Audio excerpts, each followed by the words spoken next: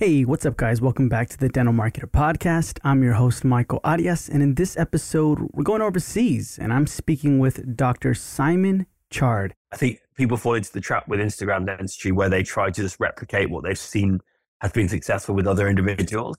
And then all that happens is that everyone just starts looking the same and it just gets very, very dull and boring. I think the more you can be yourself and unique to you and your own values and your own personality, the more you'll cut through. So I think by following those two things of thinking about what value you're providing to the consumer and to the viewer, and also just being true to who you are as an individual, that's the way that really you should be thinking about content. And then you just need to be doing it at scale.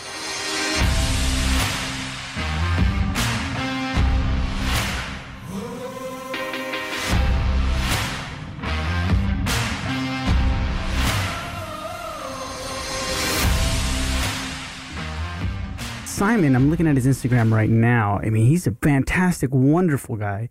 He's Dentistry's Person of the Year for 2022 on the front cover. He's president of the British Academy of Cosmetic Dentistry. He's also founder of Parla Toothpaste, and he's also a co-owner of Rothley Lodge Dental. So he's doing a lot. And one thing is Parla, it's featured on Dragon's Den, and that's like a Shark Tank.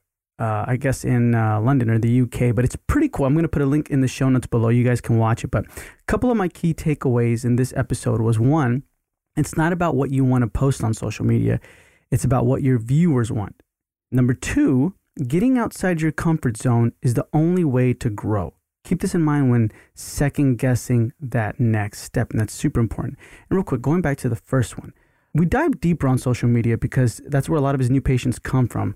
He currently has 27,000 followers on his, doctor's page, right? Because he's a cosmetic dentist. So he lets us know how he grew that and how he's currently attracting new patients just with Instagram. But anyways, back to the third step. He talks about how success is never earned through constant succeeding. It is always achieved through failure instead. So failure is an important part of the process, guys. Next one is, if you're enjoying the journey along the way, then embrace your hard work and ambition. And I guess that sometimes involves us to stop and smell the roses, right? Like we hear that all the time, but we really do have to stop. And even in the lows, it's part of the journey, right? So we dive deeper on that. He also talks about if your only driving factor is financial, the passion will eventually fade. So be sure to work towards your other fulfilling values and goals. And then one of my final takeaways was, there is a season of life where saying yes to all opportunities can help you grow your network. Don't forget about the season of saying no to opportunities to prioritize your values, though. And we dive a lot deeper onto mental health, too, as well, which is super important. And I know a lot of you guys are really, really interested in knowing deeper about that. So hear how Simon handles with burnout, also handles with getting away and things like that. I mean, he's doing a lot. Like I said, he's the president of British Academy of Cosmetic Dentistry. He's the co-owner of Rothley Lodge Dental Practice. He's featured in British GQ, The Times, and Men's Health magazine. And he's co-owner of Parla, which was featured on Dragon's Den. He's doing a lot, and he's probably going to be doing more. So learn from this episode if you can, and reach out to him. Feel free to reach out to him. But guys, without further delay, here is Dr. Simon Chard. Simon, how's it going? Very well, mate. Thank you for having me. No, man, thank you for being on. We truly appreciate it. If you don't mind me asking, where are you located? I live in Surrey, so just south of London, in the suburbs. Okay. Did you grow up there or no? Yes. Yeah, I've grown up in this area. So it's a nice place to live. It's sort of countryside-y, but it's about a half an hour commute into the centre of London. So it's a nice mix of the busyness of the city alongside some nice outdoor lifestyle. Nice. If you don't mind me also asking, like, where you're at right now, is that your home or is that your practice? Yeah, it's my home. It's my dining room. Guys, man, he's in a mansion. This is it. This is the West Wing of his. I'm excited to have you on, Simon. If you can tell us a little bit about your background, tell us a little bit about your past, your present. How did you get to where you are today? Yeah, sure. I mean, I'll start at the beginning, I guess. So I'm from a family of dentists. Both my parents are dentists. My parents bought their clinic together 6 months before I was born. That's the same practice that my wife, Megan, and I bought from them back in 2017. So there's a sort of generational lineage of dentists there. I always joke that there was a mirror and probe in the cutlery drawer when we were growing up.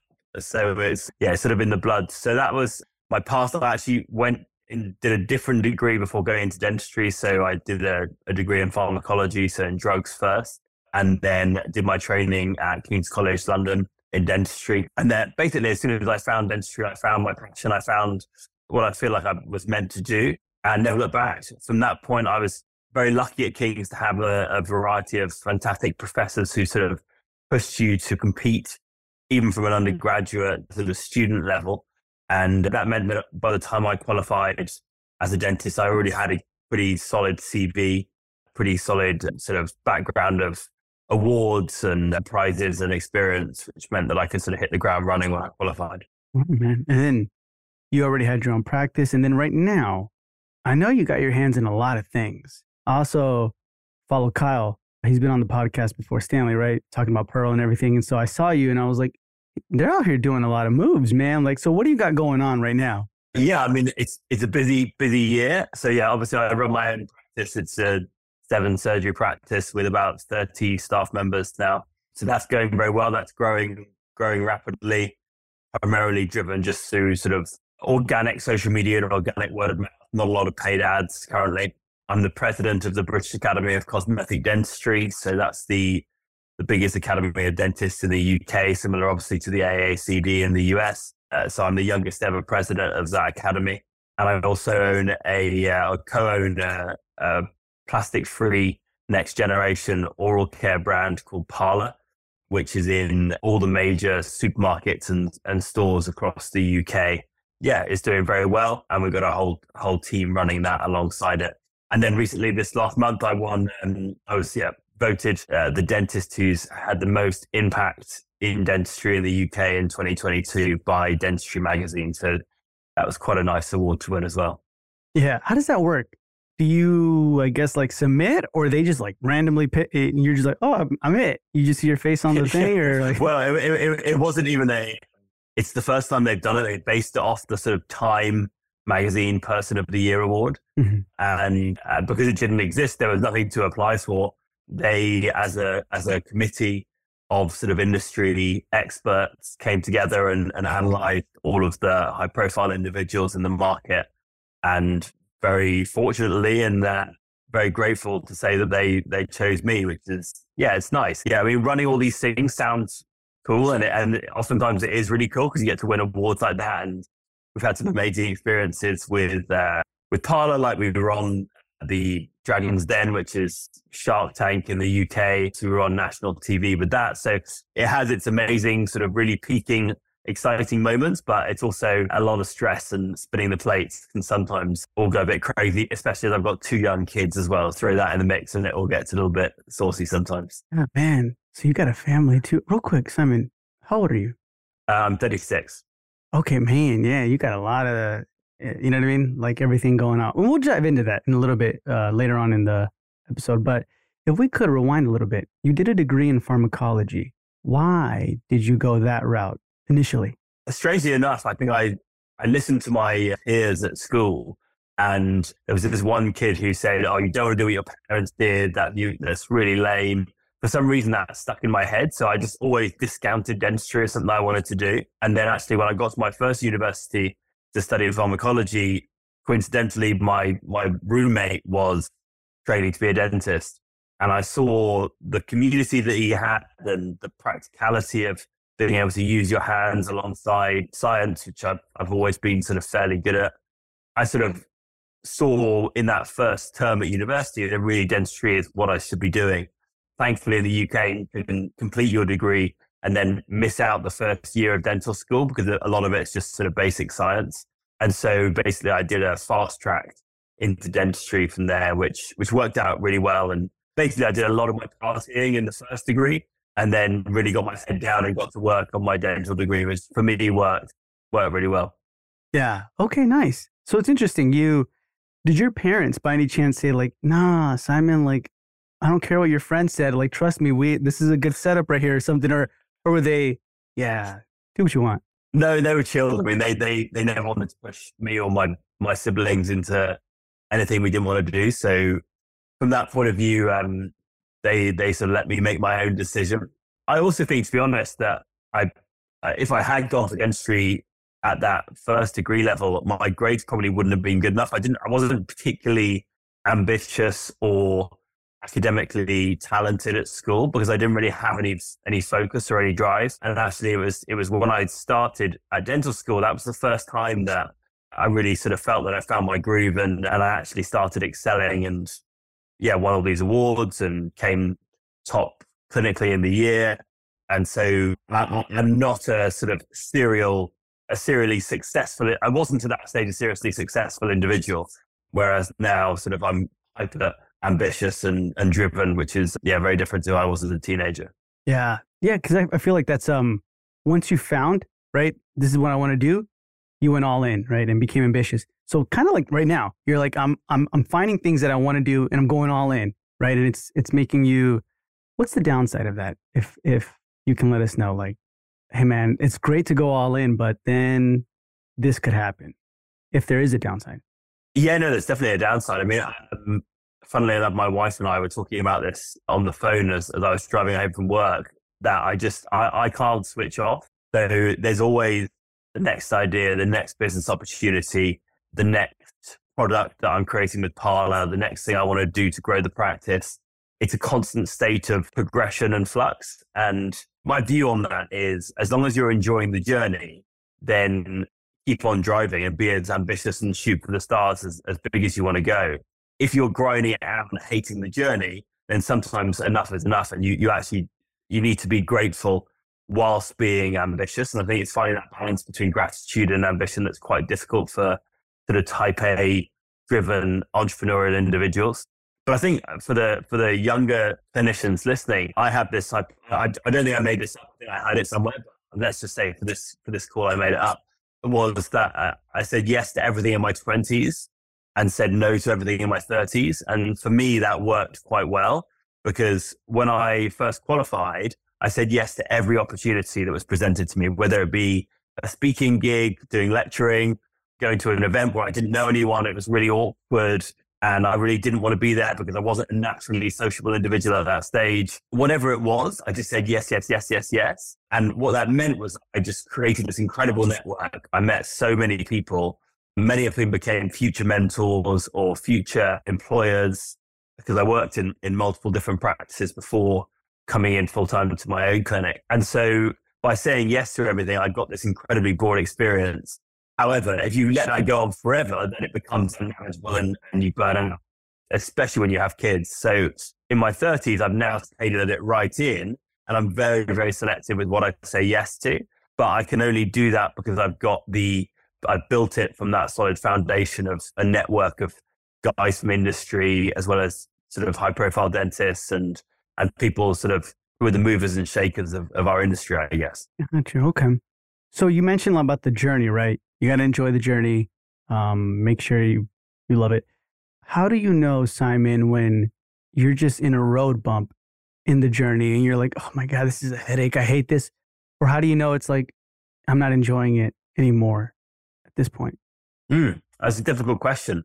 I mean, I think you've got to know why you're doing things and what your ambition really is. If you're just doing it for money, for example, then that will fade and you will lose your passion for it. If the only passion there is the financial recompensation, then I think it's very easy to get jaded and to lose that drive. It's a personal thing at the end of the day. I mean, some people love dentistry, some people hate dentistry. Every job has its pros and cons. And I think we're very fortunate to actually do something that is genuinely meaningful for our patients and that we get a lot of satisfaction from. But clearly it has a lot of negatives as well, because there's still such a massive issue with mental health within the profession. So I think it's really important that people don't just keep on driving because they think they should love it. Maybe taking some time away to actually create a bit of open headspace and then coming back to it and seeing if you actually want to go back or if you want to move away from it. I like that. Creating that space, right? Like, have you had to do that where you're like, oh man, I need to take some time, sit here and really think like, am I going to drop this or am I going to keep this? Yeah, absolutely. I mean, obviously the beauty of dentistry is that you can toggle up and toggle down the number of days that you're working quite easily. So I've done that clinically. I only work 3 days a week clinically now. The other 2 days I'm working on sort of more entrepreneurial endeavors. And so I've found a lovely balance. Certainly, if I was still working 6 days a week clinically now, I don't think I would be enjoying my job half as much as I am doing now. And even saying that, sometimes it goes too far. I've got inbound emails coming in all the time. And if I'm in a 3-hour surgery placing implants, I'll come out and have 30 emails in my inbox. That's quite stressful, quite difficult to manage. So I think it's important to create space. The way I manage that is I try to travel as much as I can do. I try and block out times in my every month where I'm just going to be at home. I'm not going to be doing any social stuff. I'm just going to be chilling with my family. And then around every 6 to 8 weeks, I'll make sure that I'm going away somewhere to travel, try to do a sort of as much of a digital detox as I can do. I'm obviously fairly active on social media. It's how I've built up a lot of my profile, and that's how I still get a lot of my patients. But social media can be obviously a dopamine overload and very much all consuming if you don't know how to control it. So switching that off, controlling that so it doesn't control you, I think all those things are super important. Where was the point in your life where you realized you had to do that? Where you're like, man, this is it.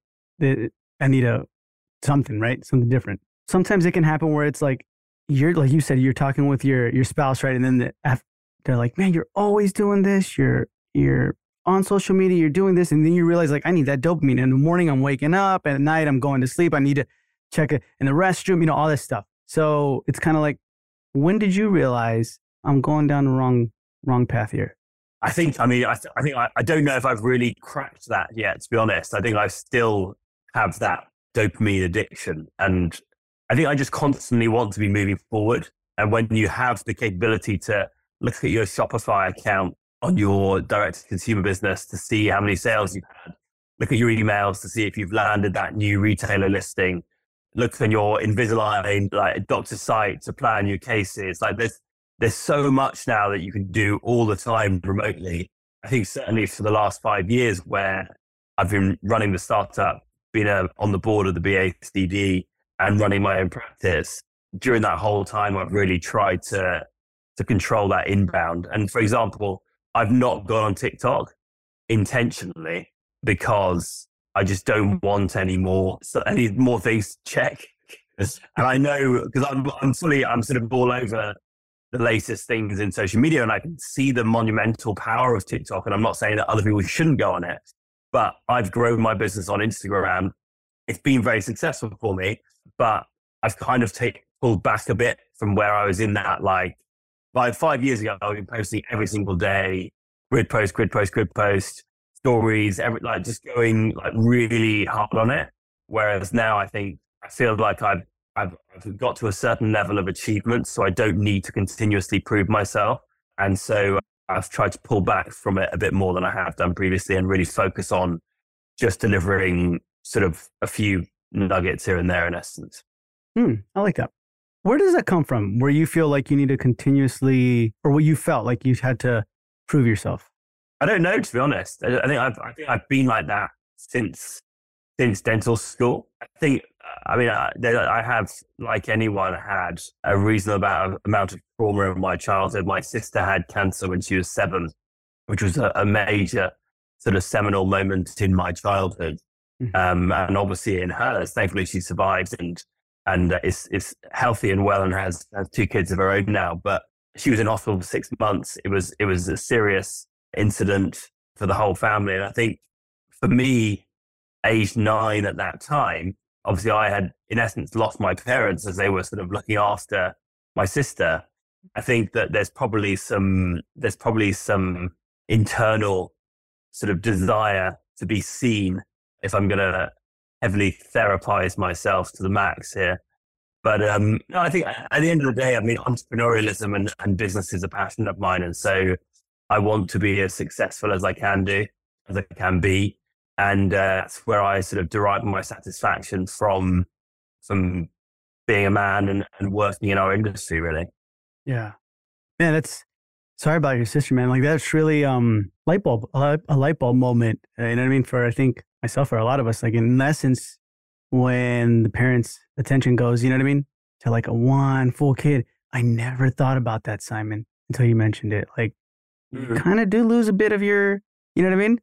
Like the attention, not a little bit, a lot of bit of the attention from your parents. And that does stem where you're like, I need to work harder now for their Yeah. attention. And so you feel like that's where it kind of, from that point on, and then obviously magnified way more in dental school. I'm sure it's played a part, but I mean, I think the thing is with success, when you taste a bit of success, you want that success again, right? Mm-hmm. For example, I won Best Young Dentist in the country in 2015, and that was an amazing award to win. But then I was like, right, that it's like gold medal syndrome, isn't it? It's just you get that big peak of dopamine, and then you have the reverse crash the same way, and then you want to go again to get up to that same level.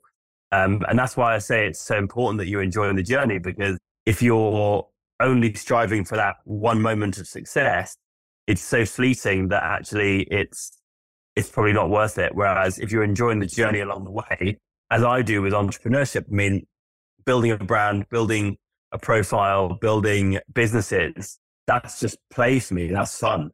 And so I don't look at that as being like, oh God, I've got to listen to this podcast, or I've got to come on this podcast with Michael tonight. I just look at that as fun, because I like to meet new people. I like to talk about experiences and all the various components that make up running a business in 2023. Yeah. Yeah, man. Yeah, I appreciate that. When it comes to the moments of success that you were talking about, what would you feel so far is not worth it when it comes to striving for? And maybe you see it on social media where people are like, yeah, you got to do your own startup. You're going to love it. And maybe you want to let them know, like, no, not everybody's meant for this, or not everybody's meant for that kind of thing. I mean, I definitely agree that not everyone's meant to be a startup entrepreneur. It's incredibly hard, especially building I think you call them CPG brands in the US, right? We call them FMCG, but consumer packaged goods like Parler, like toothpaste. It's such a competitive market, and you're constantly fighting uphill. You're fighting against the biggest brands in the world, Unilever and Procter and Gamble and Colgate. These guys have got some serious money behind them. And so you constantly feel like you're running up that uphill treadmill, and the goalposts are always changing, especially doing it through a pandemic and now going into a recession. So it is a roller coaster of emotion. I think if you don't have a solid support structure around you, then it's not surprising to see so many startup founders have mental health issues. I couldn't not do it. Like, I just have this fire inside me where I can't not execute on my ideas. And I have a million ideas every single day. And so I had to actually execute on one of them. And I'm really proud with Parler that actually we've done it. I mean, we're in over 1,000 stores in the UK. We've got tens of thousands of subscribers online. So even if we fail from now, I feel like we've achieved what we set out to do. And I've sort of actually made a difference with this idea where, I mean, the reason we created the brand is that 20 billion toothpaste tubes made of single-use plastic end up in landfill or the ocean every year. That every tube of toothpaste you've ever used still exists somewhere on the planet. That's why we created the brand. So it's a plastic solution and a zero waste solution as well. So I feel like I've made that positive impact, as well as creating what is a really cool brand and also disrupting an industry that is in dire need of disruption. Gotcha. Wow, I didn't know that. Parler, why that name? So Parler means pearl in Swedish, and we felt that the pearl was the perfect representation of what we were striving to do as a brand. Obviously, we're designed by a dentist, pearly white smile, and then also the pearl of the ocean. We created the brand really to protect the ocean from single-use plastic.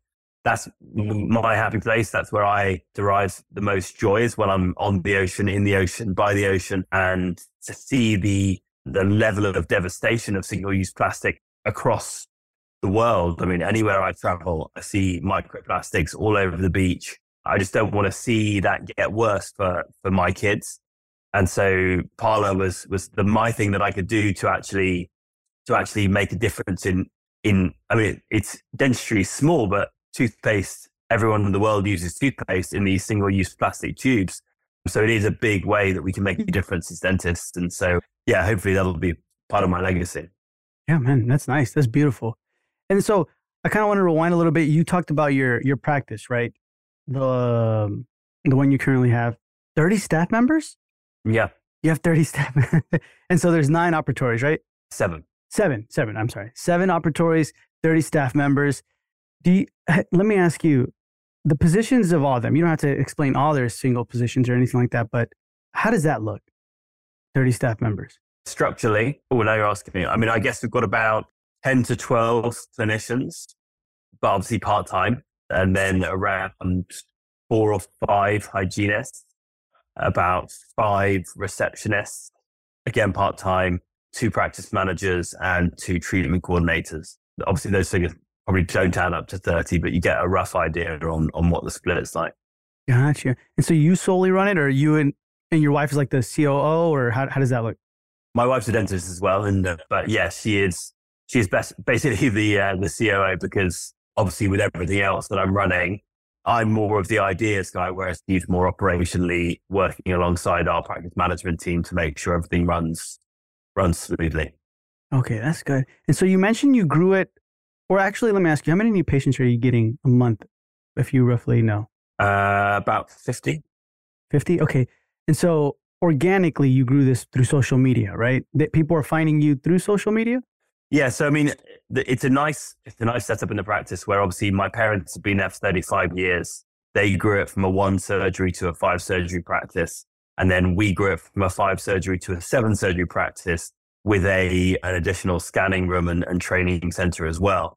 And so it has this nice base of a local reputation with a large patient base. But then on top of that, obviously, I've brought in the specialists, the technology, the CEREC, the iTero, the focus on cosmetic and implant dentistry. So I've brought in all these additional offerings, which means that we can service all of those existing patients with additional dentistry. But then on top of that, yes, I mean, my following on Instagram is nothing major. It's only about 27,000, but I've been very successful in certain instances with working with influencers, with them still paying for treatment, but only receiving a discount in exchange for some activity. And that's led to a lot of organic growth of patient demand. I think also because I was on Instagram dentally very early on, just because photography is a passion of mine anyway. I sort of leveraged on most of the alpha of Instagram, if that makes sense.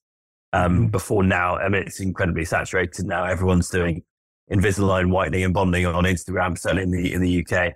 But it still drives patients, and still I have patients coming from around the UK, around the world, flying in to have the dentistry because they like my specific style of dentistry, which I was talking about this on another podcast recently, I think, about the fact that the thing that I love about social media with dentistry is that actually by the style of dentistry that you do, you attract a certain clientele of patients. So my style is very much a natural aesthetic. So my patients in general want to have a beautiful white smile, but they don't want anyone to know they've had their teeth done. Whereas there's certain areas of the country and certain dentists who carry out more sort of flashy dentistry where there's less texture and more flat incised ledges and less translucency. And those patients almost want everyone to know they've had their teeth done, if that makes sense, as sort of like a show. And so I don't really get any of that second group of patients. I only get the patients, and they always say to me, I've come and see you because I like the style of dentistry you do. I like how natural it looks, et cetera, et cetera. And so that's just a really nice self-selecting vehicle for my patients where firstly, they already know me from a personality point of view because they've seen my profile online and they've seen me talking to the camera, etc. But then secondly, actually, clinically, we're on the same page as well. From that point of view, it's worked quite well for me. So then what can you give us as far as like advice when it comes to, because you've seen that, right? Where people are like, man, Simon, I'm trying to grow my Instagram page and I have like 100, and it's just like, other dentists following me, but I want like my community to follow me, new patients, to get new patients from it. What do you recommend we do from like, if you can give us instructions, how to start from this point and continue to try and grow? Well, whether or not Instagram or TikTok is the right place to do that, I would probably say TikTok now, given how much more reach you can achieve. After obviously just saying that I'm not on TikTok, so I mean that's fairly hypocritical, but that is the truth, that TikTok is the place that you should be playing in right now. I think the key thing with social media in general is you need to be not thinking about what you want. You will want to be thinking about what the viewer wants. And so when you're producing content, think about who you're producing that content for, and then create content content that's going to give them value for the things that they want. So instead of just putting up a before and after, for example, fine, put up a before and after, but then add on to that, right, this is how I did this. These are the steps. This is what's involved.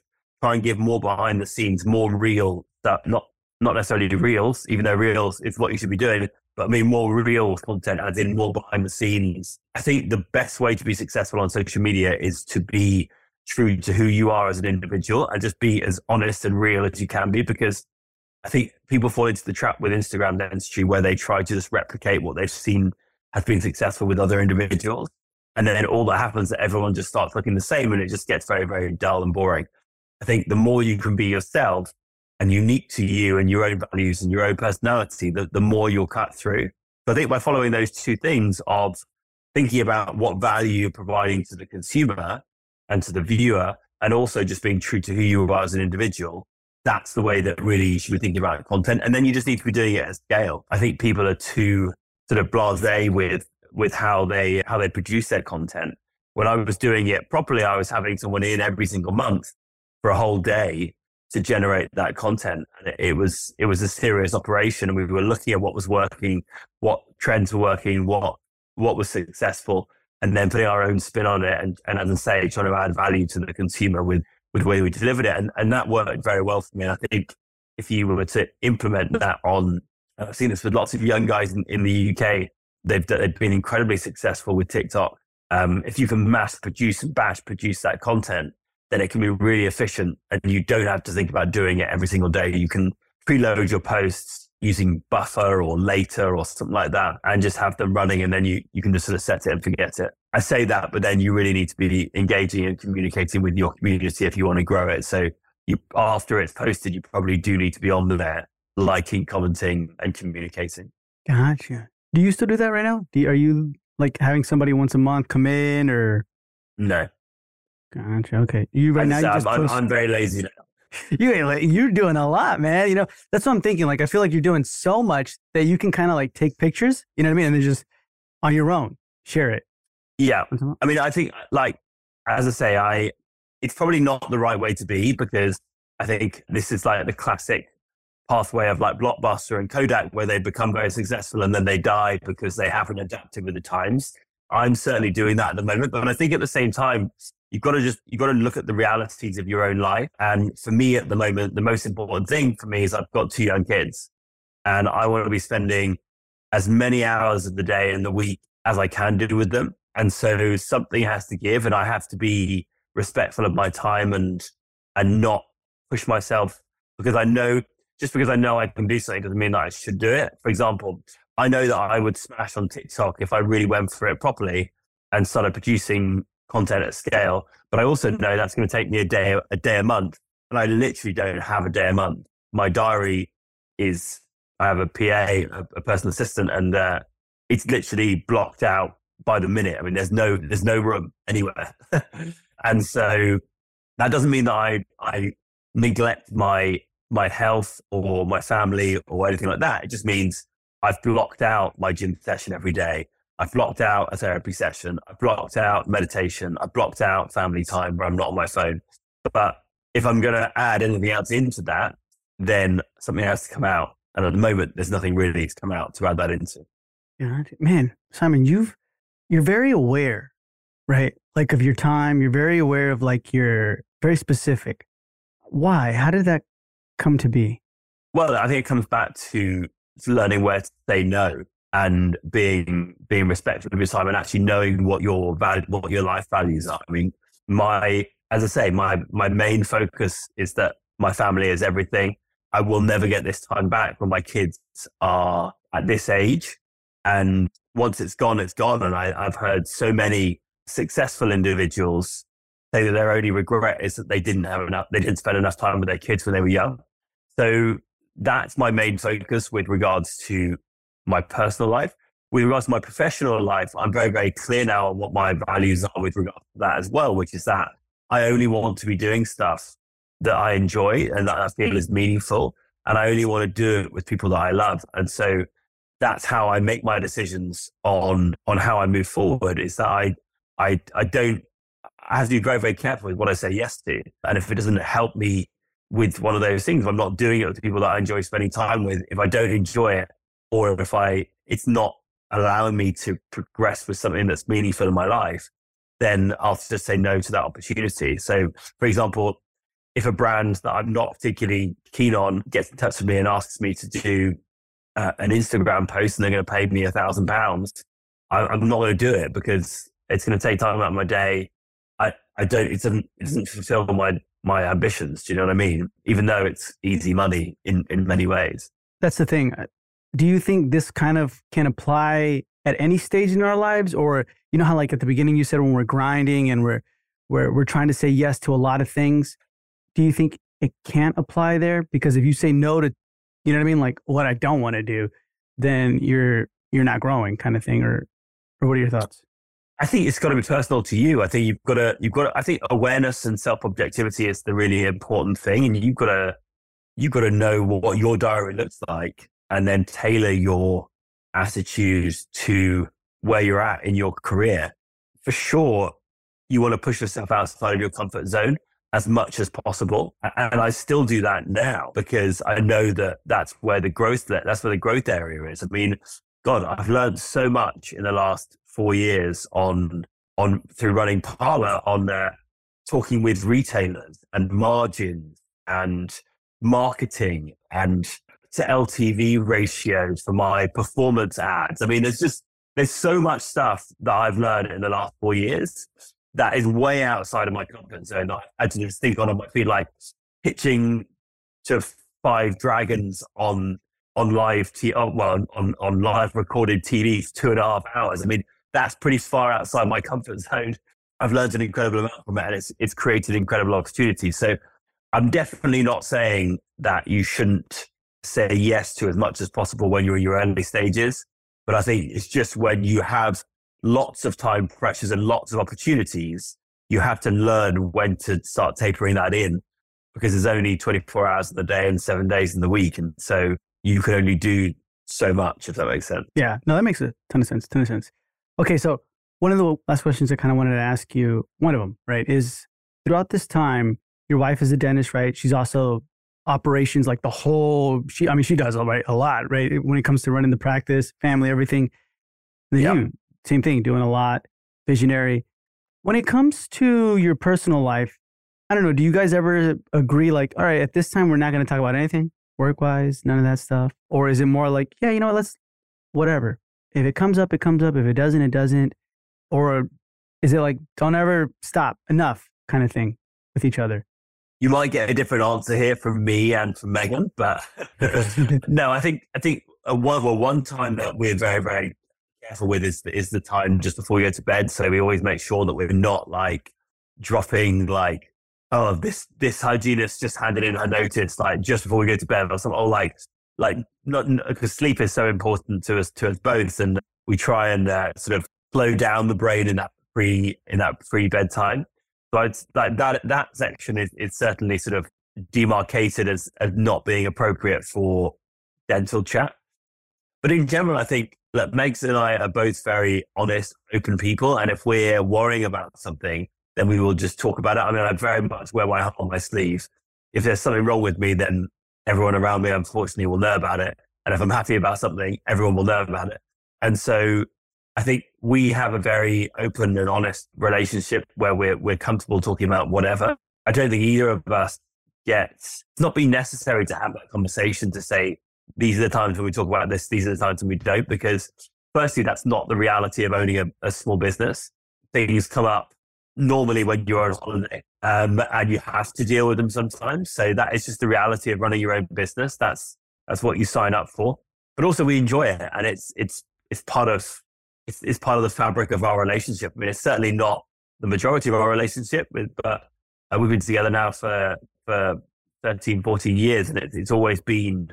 Obviously, I met her on the first day of university. We graduated together. Dentistry's always been a part of our relationship, and so and now businesses as well. And it's nice to learn new things together and to grow together. So we look at it very much as a positive. Nice. You met her on the first day of university? Yeah. You're like, you're it. You're the one. That's how it went. Pretty much. Yeah. She was like, yeah, I guess. Yeah, you too. Yeah. That's good, man. That makes me happy, Simon. And then last question is, throughout this process, let's talk about from the moment, I guess, you decided to not open this practice, but like take over your parents to like today, right? What's been some of your biggest struggles, fails, or pitfalls? I mean, the biggest struggle was the pandemic, to be honest with you. Certainly that day when I had to call my team and tell them all we were closing, I mean, that was a very emotional day. And I had a lot of tears, a lot of anxiety around when we were going to open again. We had terrible information from our governing bodies, very poorly disseminated. I mean, we found out when we were going back to work on the BBC with everyone else. And they said, dentists will be open or healthcare providers will be open in a week. We're like, is that us? Are we back in action here? Like we had no protocols. Like it was awful. It was a constant battlefield, but I'm a very emotional person. So I feel the ups and the downs very viscerally, but I am a huge advocate that the hard times are what you need to go through to get to successful parts of your life. And I think certainly, I mean, whenever something bad happens in any of our businesses, we're always just like, we'll put it in the book. We'll put it in the book one day when we write a book of our story. And so I think that's a good way to look at it, is that nobody who's ever run a business, ever run their own business, has ever succeeded their way to success. They've always failed their way to success. And that is just what happens. You've got to build that resilience, and you've got to just understand that your favorite associate's going to hand in their notice, or that patient who you've tried your best for is going to complain and sue you or whatever. These things are just the reality of life. Life is not fair. Life is not just, but you have to build that resilience and sort of push through. I read a lot of Stoic philosophy. So I don't know if you're familiar with the Daily Stoic book from Ryan Holiday, but I read that every morning as part of my morning routine first thing. Yeah, I love Stoic philosophy for looking at a lens through which to look at the hard times in life, because we're all going to have them, right? Yeah, that's true. And you got to build that resilience, like you said. When it comes to reading, I guess, is that the one that you're on right now? Like as far as, or is that what you do in the morning for like, and then you read other things? Yeah, I mean, I only read, the idea with that book is that you just read one quote and you sort of let that sink in and process it, as opposed to sort of rattling through. So I've been reading that for, I think, 3 years every day. So I read one quote every morning. It's literally the first thing I do. And I even travel with it. It goes everywhere with me. So so that I wouldn't really class as reading. The book I'm reading right now is called How to Invest by, I think his name's Daniel Rubenstein, which, is quite interesting. I'm quite interested in sort of angel investing and that sort of thing as potentially part of my ongoing career, obviously with my sort of deeper understanding of building a startup now and looking for ways to sort of diversify my portfolio moving forward. That's quite an interesting area for me. So that's a book that I'm reading currently. And then the book that I always recommend to everyone, which I just think is so good, is The Almanac of Naval Ravikant. It's just an amazing book. It's just such a well-rounded view on life. I think everyone should read it. It's so powerful. Yeah, you're right. That I just finished it. I want to say December. Really good book. Yeah. Oh, really? It's pretty wicked. It's the only book that apart from Daily Stoic that I've read more than one. I just wanted to get that knowledge again. Yeah. When you reread it, like for example, the Daily Stoic, do you feel like, where was this? I didn't see this last year. Do you feel like that? Yeah, absolutely. I mean, look, you're not in 100% concentration mode reading the book the whole way through, right? Like you're floating in and out and you'll pick up different bits. But at the same time, sometimes we just need reminding, like, especially with the Daily Stoic, it's so easy to let whatever the current storm is to distract you. But I think it's good to go back to those sort of classic philosophies. Yeah. Nice, man. You need to start a book club. We'll join and kind of get your suggestions. But awesome, Simon. I truly appreciate you coming on. If anybody has any questions or concerns or they just want to reach out to you, how can they find you? So Instagram's probably the best place. My Instagram handle's at Dr. Simon Chard. And then, that's probably it, really. Just send me a DM on Instagram, and normally I'm there a little bit too much. Awesome. So guys, that's going to be in the show notes below. And Simon, thank you for being with us. It was a pleasure. We'll hear from you soon. Cheers, man. Thank you guys so much for tuning into that episode. And Simon, man, thank you so much for being on the podcast. We truly appreciate it. We're so happy for everything, all the success that's happening, but everything that you've been going through, man. We really appreciate your guidance, your advice, and at the same time, your story. So guys, if you want to reach out to Simon, feel free to go in the show notes below and reach out to him there, or you can join the Dental Marketer Society Facebook group and you can talk to any of the guests that you've listened to in the podcast in the past on there. It's going to be in the show notes below. It's a free Facebook group, the Dental Marketer Society Facebook group. And at the same time, guys, if you want more strategies, tips, especially on ground marketing or marketing, but at the same time, advice, then you can feel free to join our free newsletter. It's a 3-2-1 newsletter. We give you 3 podcast episodes, 2 articles to read. The whole point of that newsletter is for you to grow, for you to scale.